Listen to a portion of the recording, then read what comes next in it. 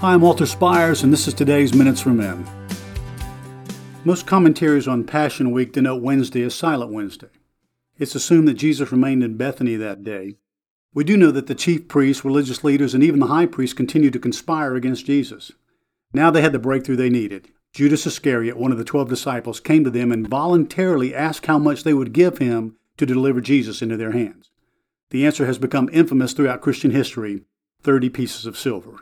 My dear brothers, it's hard for many of us who are devoted Christians to understand how a man like Judas could live with Jesus 3 years, see all of his miracles, and be present when many, including Peter and even the demons, declared him to be the Son of God. But the sad truth is there are too many people today as well who are like those in the parable of the sower.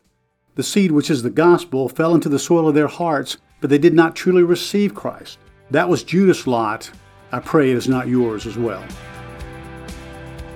To receive a free e-copy of my book, All Men Are Desperate Whether They Admit It or Not, or donate to keep this ministry going strong, go to desperatemen.org. God bless you.